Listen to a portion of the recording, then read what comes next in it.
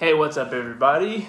Brandon here. I am here to give you my Q&A that I'm doing every Monday, Wednesday, and Friday at 7 p.m.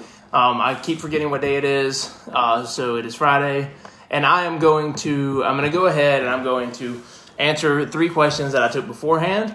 If anybody sees this afterward and has a question, or sees it during and has a question, ask it. And if I see it during this, I'll answer it. If I see it later, then I'll answer on the next live, because I do them 3 times a week. So I'm going to take the 3 I had beforehand, and if you have one, go ahead and comment it. Let's see. Dylan says, nachos are a good source of all 3 macros, right? Because we have lots of nachos for our brunch feast. I don't know what that is. I'm assuming brunch.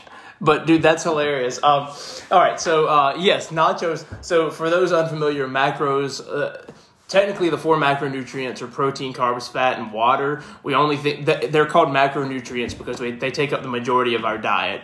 Water we don't really talk about because it has no calories. So, protein, carbs, and fat are the 3 we're talking about here. This is a joke question, but I can't help but answer it somewhat seriously.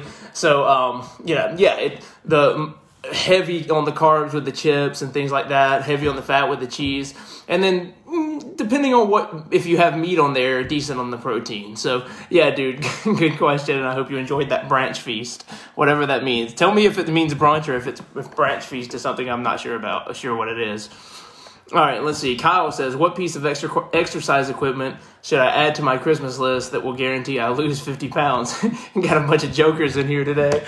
Dude, okay, also, I know this is a joke question, but I'm going to answer it seriously. Obviously you know this, it's a joke. There's no equipment that's going to cause you to lose weight in and of itself. You have to be in a caloric deficit. That being said, if you're asking me like one piece of equipment, it's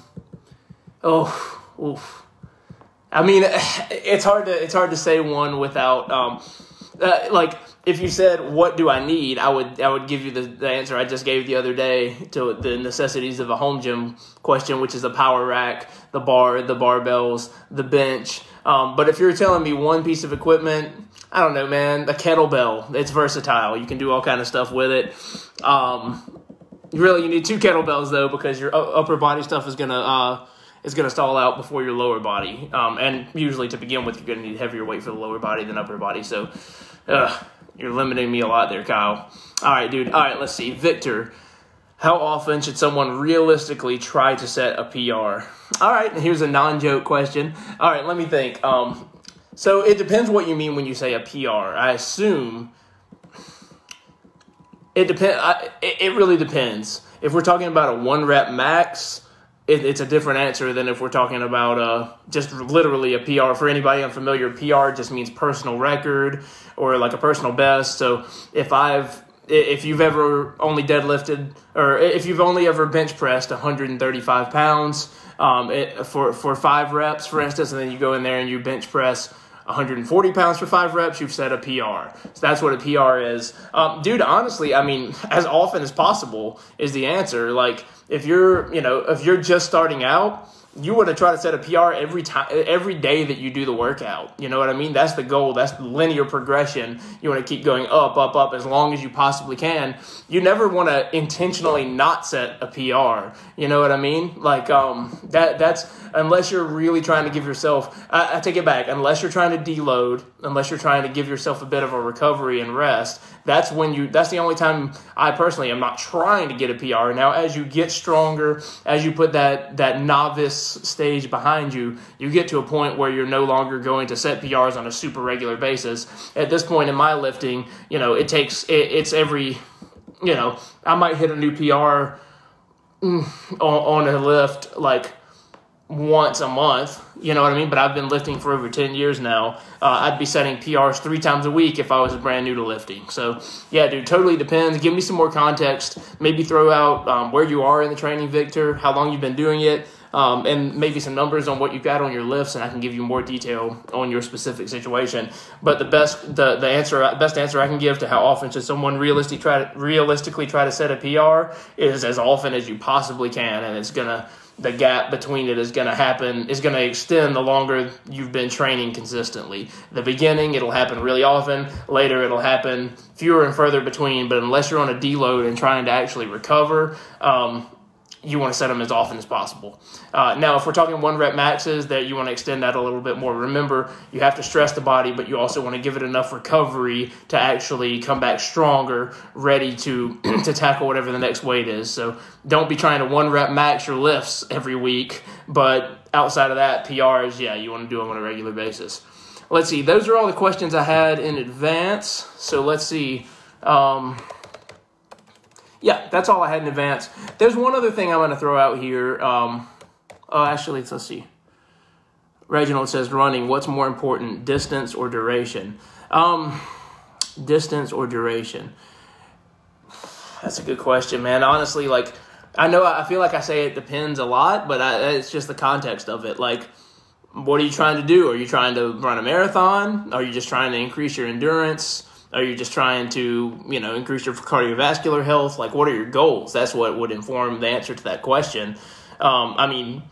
I don't run at all. And unless somebody just enjoys running, I don't try to get them to run. Honestly, I think running is, again, I know there are people who are going to hate on me for this, but like running, I'm just not a huge fan of repeated high impact exercises. I think it does damage to the joints over long periods of time that's just not necessary when you could do other things. It's just my opinion on it. So, but if you are somebody who loves running, and what's more important, distance or duration, I'd say whatever you're more motivated to do. If you like going out there and running for a long period of time, or if you like going out there and being able to look at your app at the end and see, I ran this many miles, whatever motivates you more, that's the way I'd answer it. So yeah, let me know if you've got some, like, a little bit more detail or anything on that, man. I'm happy to answer more informed, but whatever motivates you, that's my answer.